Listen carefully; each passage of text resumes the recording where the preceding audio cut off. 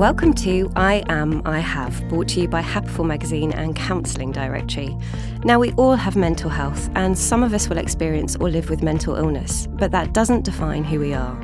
Through I Am, I Have, we'll meet with some wonderful people who have spoken out about their mental health and illness and find out more about who they are and the passions that shape their lives, as well as their reflections on their own mental health. I'm joined today by Martin Robinson on I Am, I Have. Welcome, Martin. Thank you. And I'm going to ask you to introduce yourself, if that's okay. I can do that. Well, my name is Martin Robinson. I'm the editor of The Book of Man, which is a new men's website and brand that is trying to be a support network for men today, helping them through some of the challenges that they are facing in a very rapidly changing world. That's great. And we're going to hear more about the Book of Man later on, but maybe with your first I Am, which is I am passionate about men's mental health. Can you tell us more about that and where that's come from? Well, it's one of the roots of where the Book of Man came from and the origins of it. I mean, I've got some personal experiences with mental health issues, and I think that as we are looking at men today and what are the challenges that are facing them, I think one of the main things is getting them to connect and communicate. And we do a lot of work with the suicide prevention charity Calm, and one of their key things is trying to bring people together and have men open up. They find that men have a tendency, if they do have mental health problems, to isolate themselves, not talk, keep it. You don't want to appear vulnerable, you don't want to appear weak, so there's a tendency to just kind of go off down a lonely, dark path and deal with things in isolation. And so that's why it often comes as a great surprise to families and friends of people who do go through such acts, because it's often comes out of the blue because men keep it to themselves. And sort of seeing that was just really frightening, really, and the extent of the male suicide rates were so huge. You know, biggest killer of men under 45 in the UK is just a kind of a sort of scandal, really. Like, how can this possibly happen? So I think it's really crucial to kind of look at it and go, what can we do to prevent it? And then what I want to do with the Book of Man is trying to look at the root causes of that as well. Like, what is it about men that we feel like we can't talk and we don't want to feel weak, and we don't want to deal with those issues or ask for help? You know, the idea of men asking for help is quite alien, and that applies to everything from, you know, any health worries. Men don't go to the doctors for a start, to work. I've been doing quite a lot on mental health at work at the moment, and trying to get through to men the idea that you can ask for help at work. Absolutely. Go, I don't know quite what I'm doing, is so alien to the way that you are brought up through work and the way that you're taught to behave as a man. You don't do that. You have to be strong and you have to be, just infallible. So for me, it's really about untangling it all. I'm really interested and curious as to where masculinity comes from. I mean, there's a lot of nature, you know, there's evolutionary things that have taken hold. Clearly, men are clearly physically different to women, but there's also a lot that's just been kind of socialized, and culture and people that you're brought up with in the area and the regions all have an effect on you. And the more that I look into this and interview experts, the more that I can see that a hell of a lot of it is actually socialized, and there's a lot that can be changed and a lot that has been taught that isn't necessarily just what men are. And that means that it can then also be changed, because a lot of the ideas of just what men are can lead to a very destructive place, and that's for both men and women and everyone. So I think a lot of this is looking at men's mental health as a way to also go into general masculinity and the world that we're in today, and seeing it as a symptom of a bigger issue that affects everyone. And I think that if you can tackle some of those issues and help men feel better about themselves, I think that extends out further. I think it's quite a profound thing. Absolutely. You know, it has a ripple effect. I think so, yeah. I think it does. And so, I really think it has an effect on sort of violence and addiction and all these other things. And I think they all come from a kind of an inability to cope with certain emotions or psychological issues that you just don't deal with, you're not told to deal with. So yeah, I think it's a really, really crucial thing that's happening right now, and I think there is change coming. So it's great to kind of be a part of that, or trying to have a dialogue with what's going on at the moment. Yeah, that's great. And when we talked before the podcast, we were talking about your career to date, and you're working with NME and also Shortlist. When did you start to see the changes? Because, kind of male or music magazine culture is very different to perhaps the culture you're talking about now. When did you start to see the changes around men's mental health?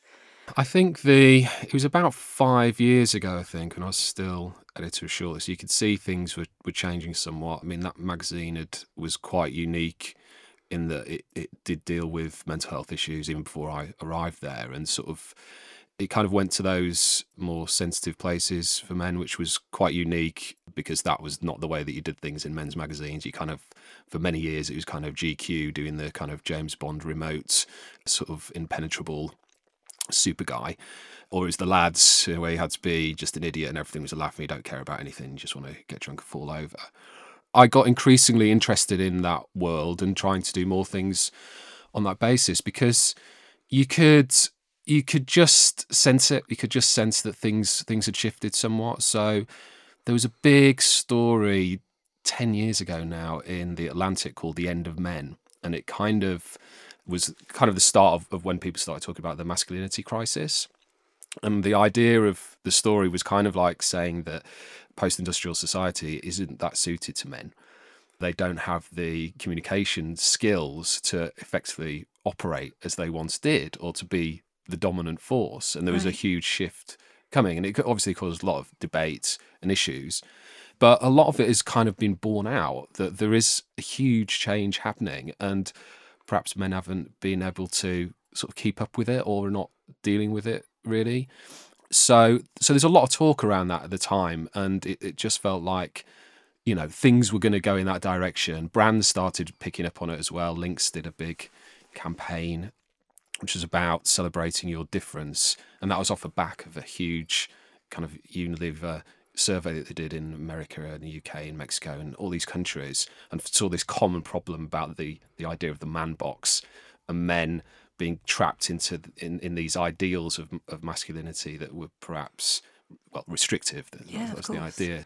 So they developed a campaign around it, and when that starts happening, you can see that things are different, and it was a huge success for them. And then you also have role models, celebrities started talking about some of the issues they've been through, and a few sort of pioneers in that started to really have an effect. Whenever anyone did it, they were getting a nice receptive response, rather than being mocked as perhaps you'd get in the past. So I think within this, role models are still really important. I mean, we work with Professor Green, and I think he's a really important person in that place. I mean, before the last World Cup, you had footballers coming out on the eve of it in press conferences going, "I've experienced depression." Yeah. You would never have got that 20 years ago. No chance. Remember how Frank Bruno was treated? Exactly.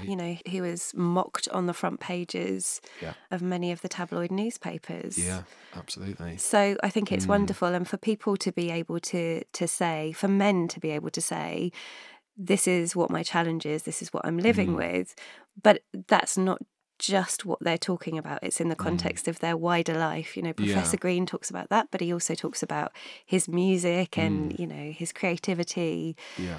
All of those things. It's not the one narrative. No. It's part of that whole person. And I think that's what we're trying to achieve as well with I Am I Have, is that we are many things, and mental health is just part of that. It doesn't have to completely define you, but it does. I think most people have had some experience of it, or can recognise it to a degree, and it can just be a moment in time, or it can be a longer thing, but it is something that you can work with and kind of get through. And if you haven't been through it before, it can also be very terrifying. So to know that other people have lived with it, have gone through it, is really important, I think. And continue to work and function. I think that's the thing. It's not an end of a pathway. So you were talking about workplace and mental health. And I know that the mental health first aid project to try and get people to have, and Natasha Devon's been talking about this, to get parity with physical health, so people in the workplace know how to help someone who is perhaps going through depression or even spotting someone who may be experiencing kind of suicidal thoughts and how to work with them. I think that's really important, and I do wonder whether men struggle more in some of the more traditional workplaces with being able to ask for help for fear of it looking like they can't do their job. Oh, yeah. I think that's a big fear, is if I tell you this, will you think I'm not capable? It's amazing how many people can be experiencing quite profound mental health challenges, but yet can still continue their job on a day-to-day basis. Yeah, I mean, we do a lot of stories on kind of city workers, actually. We've had a lot of people sort of write in and have published 3 or 4 stories, and it's usually the similar sort of tale where they're kind of in these really alpha environments, and that's at work, and then after work as well they've got to do the same thing at the pub, and it's all about this big display and performance, and then secretly they're at home crying their eyes out or just doing some lonely drinking at home or whatever it is, and it's still, but then having to go through that all again. The idea of saying to anyone, I'm struggling, is completely alien. And a lot of the guys who've written stories have done it anonymously and still working there, still doing it. So it's quite, it's a very hard thing for men to get across. I mean, we've been doing a Mental Health Allies scheme and sort of hearing that idea, which is a similar kind of thing to the first aiders, that idea of having just someone on the shop floor who people can go and speak to off the record, not having to go through official channels, just so that there's that little support there.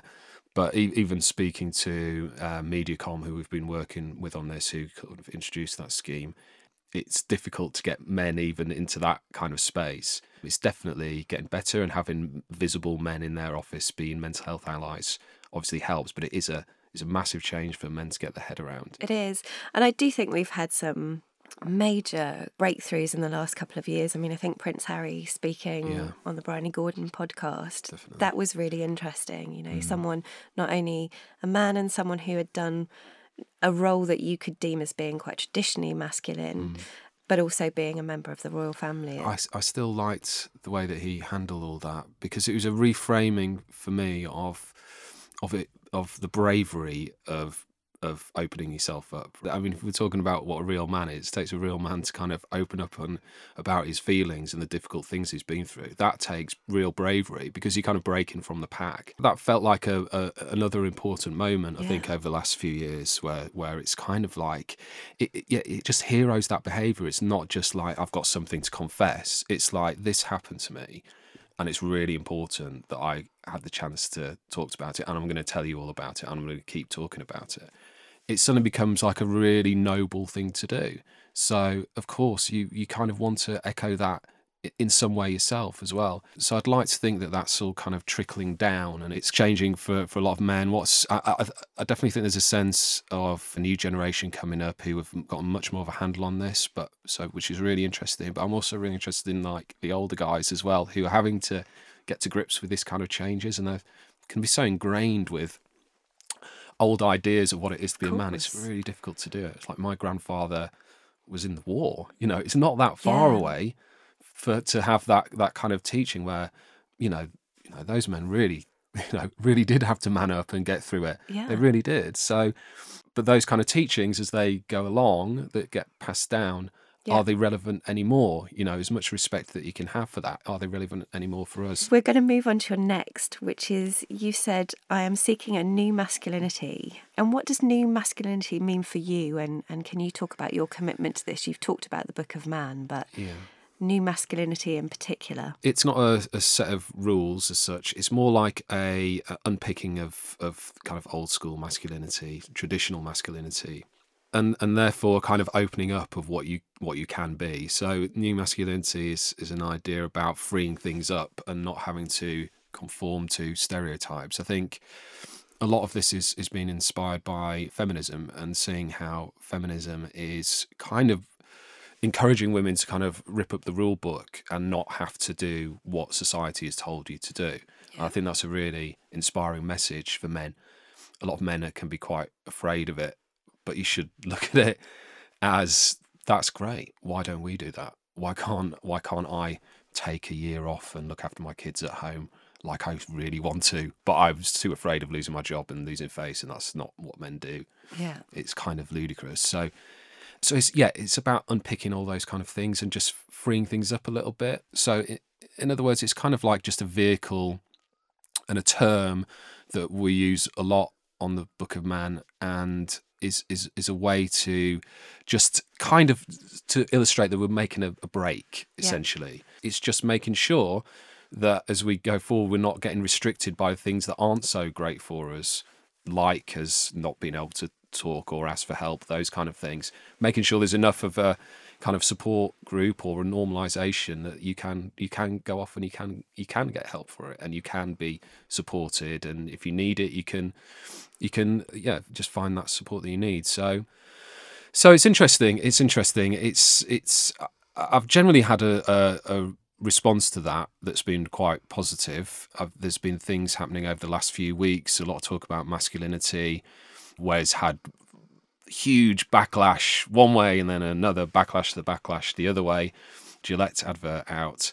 There's also a report by the American Psychologists Association, which literally came out and said traditional masculinity causes suffering in men. Right. And it was quite a landmark report. Also had a set of guidelines for psychologists in the States, which was about how you would start unpicking some of those things around men, and as a way to kind of solve some of their problems. And I think it's one of the first major things to make that link between the way that we are socialised to be men. Isn't that great for you? Yeah. Obviously, that had a huge sort of backlash with certain factions in America, who was saying you're trying to eradicate men, trying to cure masculinity. And I think there's a similar kind of narrative going on around the Gillette advert as well, that it's an attack on men. I think that while the advert is far from perfect, so the issues that it raises are important ones and relevant ones. And I think that the very fact that it creates such sort of outrage means that it's really hit a nerve. Yeah. And these things, and certain men are kind of really fearful about losing that idea of just being a man, which doesn't make that much sense to me just on a basic level about, don't we all want to be better in some way or improve in some way and feel better about ourselves and have a bit more self-respect? What I would say is that it's positive that people are talking about it, and it has become a debate. And this idea of there being an old school masculinity, a traditional masculinity that is somehow irrelevant now, and things are changing, is kind of the what we've been talking about. And it's exciting to kind of see those things come out into the public sphere and kind of like really hit a mainstream audience who might be going one way or might be going the other way, but at least they're engaging with it. But it's why it's so important that the Book of Man and Calm and all of these other conversations and platforms exist. I think men are we're people, right? And individuals with a lot of their own sort of problems and issues and great things and all very complicated situations relevant just to them. And I think that but it's kind of strange that generally you don't see that, or haven't in the past. You haven't seen that sort of nuanced idea of being a man. So I think part of this is also getting real with things as well. Come on, we can admit how we are or how we feel or all of this. It's fine. You have a festival. You're running a festival on new masculinity. Yeah, Festival of New Masculinity. It's great. Yeah, I mean, we're not even a year old, but we've managed to kind of work this into a kind of live space. I think I always wanted, I didn't just want this to be kind of like a website full of opinion pieces. I wanted to kind of like actually get people together in a room and sort of have that real world experience. So the festival is a series of events that we're doing in 2 venues in Shoreditch, Hoxton Square Bar and Kitchen and the Book Club. And it's great. It's such good timing now that everyone is talking about it. So we've had a lot of interest and a lot of support for it. We're basically doing a series of panels and podcasts on issues like as broad as the future of men. We're just trying to get some interested speakers and sort of, get to grips with some of these issues that are facing men and having audiences there. I mean, last night after we did this one on creativity and mental health, there's 100 people there and they all stuck around afterwards and every single person had a story to tell. It was quite remarkable that most of the people there had been personally affected in some way by mental health issues. And they were very keen and really used it as a way to kind of talk to people about what's happened to them. I think there's a really valuable thing in that. And the ambition is to kind of not just restrict this to a kind of like London thing, but actually get around the country and start building those areas. Because I think it's difficult with men. If you kind of come to a mental health event, they just picture kind of a room with some plastic chairs in it and all in a circle and they've got to expose themselves. And I think what we want to do is kind of make it a fun and entertaining experience, as well as being some place that you can actually get something from. So having guests along and celebs and a bit of music really, really helps, and a bit of grooming and all those kind of things. You really create this nice little world to enter without too much pressure. And yet you can get the help you need if you like, or you can just engage with it if you like. I mean, we're partnering with Calm again on this. So it's a really exciting thing to do. I'm really interested to hear how it all goes. Your final you tell us, I am a dad. So talk to us about being a dad. Being a dad, wow. Well, it was just transformative for me.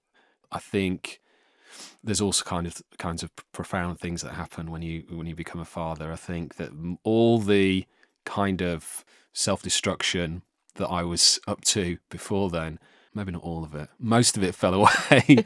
Most of it fell away. Keep a bit of your old self. You got to keep that. Yeah, it's not to say that it solves everything that you need to, but I think it's a really important thing and something that I really value and love. And to the extent where part of doing my own thing and my own business and my own brand, I've tried to build my children into that as well in some way.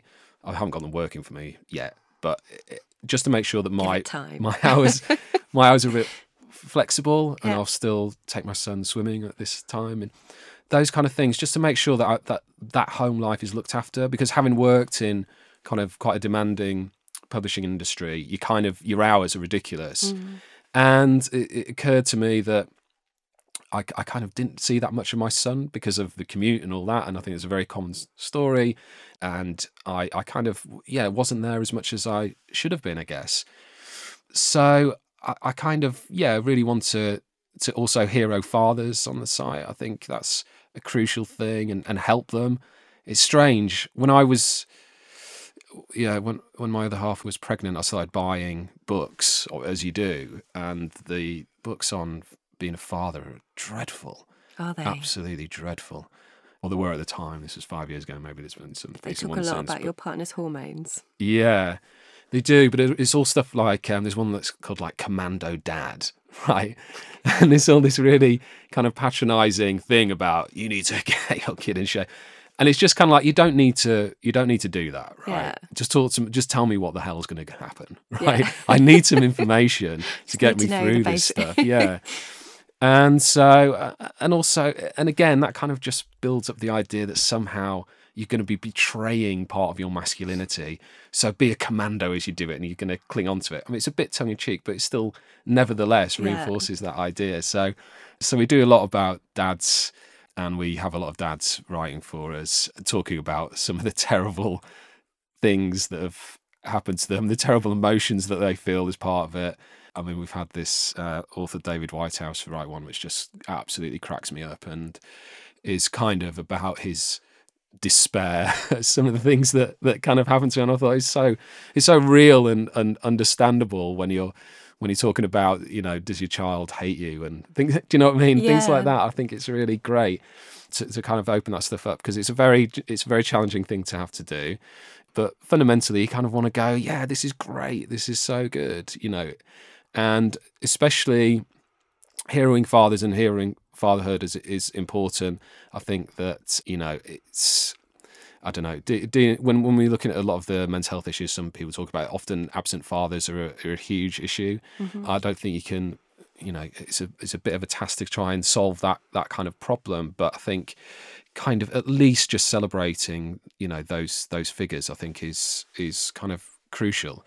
So personally speaking, it's a great thing for me, and I think it's just an important thing to kind of learn about as well. Yeah. And again, another thing that you want to ask help around. Even small things. There's that idea that you're supposed to just know. That's the thing with men. Does? Yeah, you're supposed to know with everything. You're supposed to know how to do your job instantly. The Yeah. second you go into it, you're supposed to know how to be a father the second you've got it. And Go from intern to CEO No. in, yeah. after a labour, it's that's it, you're done. And that's why you end up in a panic most of the time, because you're just everything's going wrong, you don't know what you're doing. And it can be a terribly difficult thing. Yeah. But rewarding. But rewarding. It is rewarding.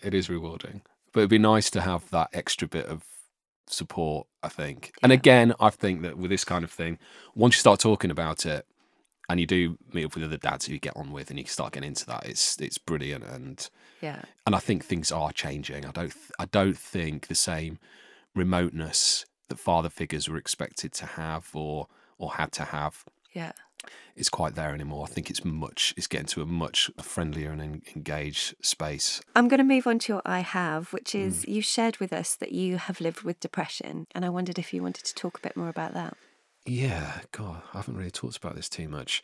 I suppose it is something that I've had throughout my life and never really, and I'm one of those people who never would really talk about it. So within all this, as I'm talking about these issues on my site and stuff, I'm usually do it from the response of like, I'm the worst person, right? Yeah. All these issues, I'm not going, this is how you should do things, this is how you should behave. It's more like I do this, right? Yeah. And I think quite a lot of us do it, and we need to explore this. So yeah, the idea of sort of talking about seeking help was just something that I never really did, but it's something that I've really had badly at some stages, particularly from sort of teenage years and then various points beyond then. And it sort of manifested itself for me in a kind of almost a total shutdown. So I used to find it very difficult to talk at all. Yeah. So I was kind of like a strange mute kind of figure. And still am in some circumstances. I find it quite hard. But I think that was, I don't know where it came from, right? I suppose I've got a few sort of like underlying issues. Maybe being a northern man might have some bearing on it as well in the environment that I was in. But I'm not sure. I think that, my family are quite open people, so I'm not quite sure if it was any learnings that I was taking, but certainly it wasn't the thing that boys did. You didn't talk about your worries. You're just the miserable one, right? You're just the miserable one who's kind of into Joy Division and all that kind of stuff, and you kind of go with that kind of caricature and you make fun of it. It's a choice. Exactly. Yeah. So it's a style. Yeah, exactly. But for me, it was that, but also it was really happening and I was really struggling at some stages. And I do think, as the work that I've been doing now, I've kind of do think, what would things have been different for me then? Had I seen some of the things that are around now? And I think that would have been. Yeah. I think I would have. I think there's a lot of demonisation of social media, a lot of it, correct. But there's other things where if you're quite isolated, that you can find little pockets of support and just relevance within that. And I think as a kind of bedroom-ridden dude in East Yorkshire, I think I probably would have gravitated towards that rather than talk to the people around me. And certainly in my working career, I still would really kind of struggle. I think had there been some support within that working environment, I'd probably have used it if it had been there. I remember there being very visible kind of mental health support people at university, as there often is. And I did go for help there and found that very helpful at that time. But then it dropped away. But I still kept on having sort of episodes. So again, that's why I think, literally having people who can support you in school and at work is crucial. Because my way of dealing with it was just to get incredibly drunk. And that really worked for me for a time. It certainly stopped me from being so quiet, but it did mean that I couldn't relax or expose myself unless I'd had 3 pints down me. And then everything was fine. And that masked what was going on. Yeah. Before that. And when you say you were a teenager, we were talking again just before we came on the podcast. When was that? Was that late 90s? Yeah. I think if you did isolate yourself at that time, there wasn't the same opportunity to reach out or be reached, that there is now through forums and social media and things like that. And I think recognising that if you had that at the time, you're kind of paying it forward with the work that you're doing now, because people will be able to see in the Book of Man that help is available. But I just wondered whether it is supportive to you to be in that environment as well personally. If you were to, or if you are experiencing depressive episodes. Yeah, certainly. I think it's allowed me to start coming to grips with some of those things, and I've kind of started to write bits about it as a kind of way to get a grip on it. It's also building a company, and I'm trying to build a company where it has got proper mental health support in that, and that's for me as well as for everyone else within it. It kind of goes two ways, actually, quite a lot of it, because I'm dealing with quite a lot of heavy issues a lot of the time, and I've found myself quite early on actually getting quite buried in it, because we were doing a hell of a lot on sort of male suicide and those kind of issues, and it kind of took me back to some of the things that I'd experienced, and I kind of have to consciously give myself a break from some of that. And also, it's just, I think it helps with the site as well to just have a bit of levity as well as the other stuff. But yeah, it was interesting from the 90s. Yeah, it was all about destruction and annihilation. And drinking was the way to fit in. That's what everyone did, Yeah, no, I'm smiling because, I definitely always thought I was a much better version of myself if I'd had a lot of alcohol. But then what happens is the next day I would spend the whole day trying to unpick it. And at the time it wasn't, there was no social media, so there was no trace of it, which was brilliant. No, but also that kind of thing of not having any knowledge of what had happened the day before. Yeah. What you were saying about taking time away from, what you're doing on the Book of Man, I think that's something really interesting for anyone who works in mental health. It is important.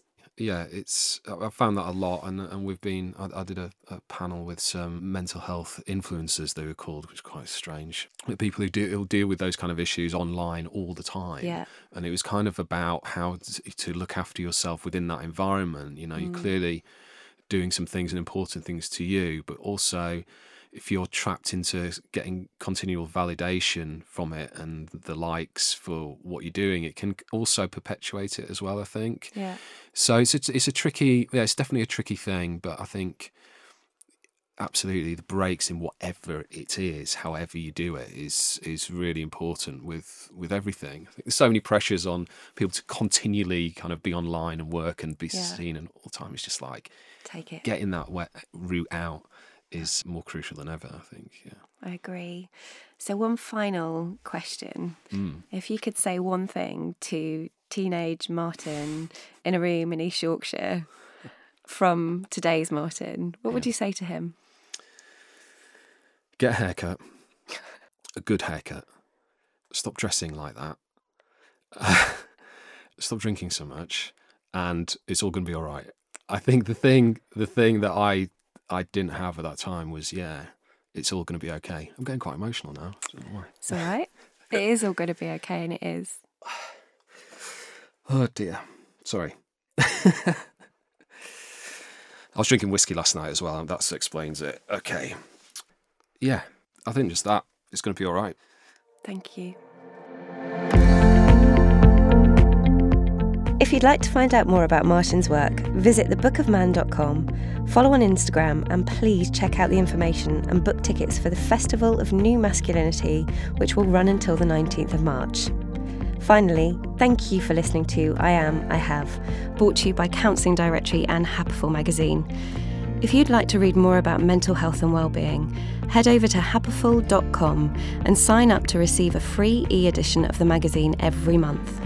If you're looking for local counselling support, you can find over 15,000 counsellors at your fingertips at counselling-directory.org.uk. Finally, if you need to speak to someone immediately, the Samaritans are available 24 hours a day on 116 123.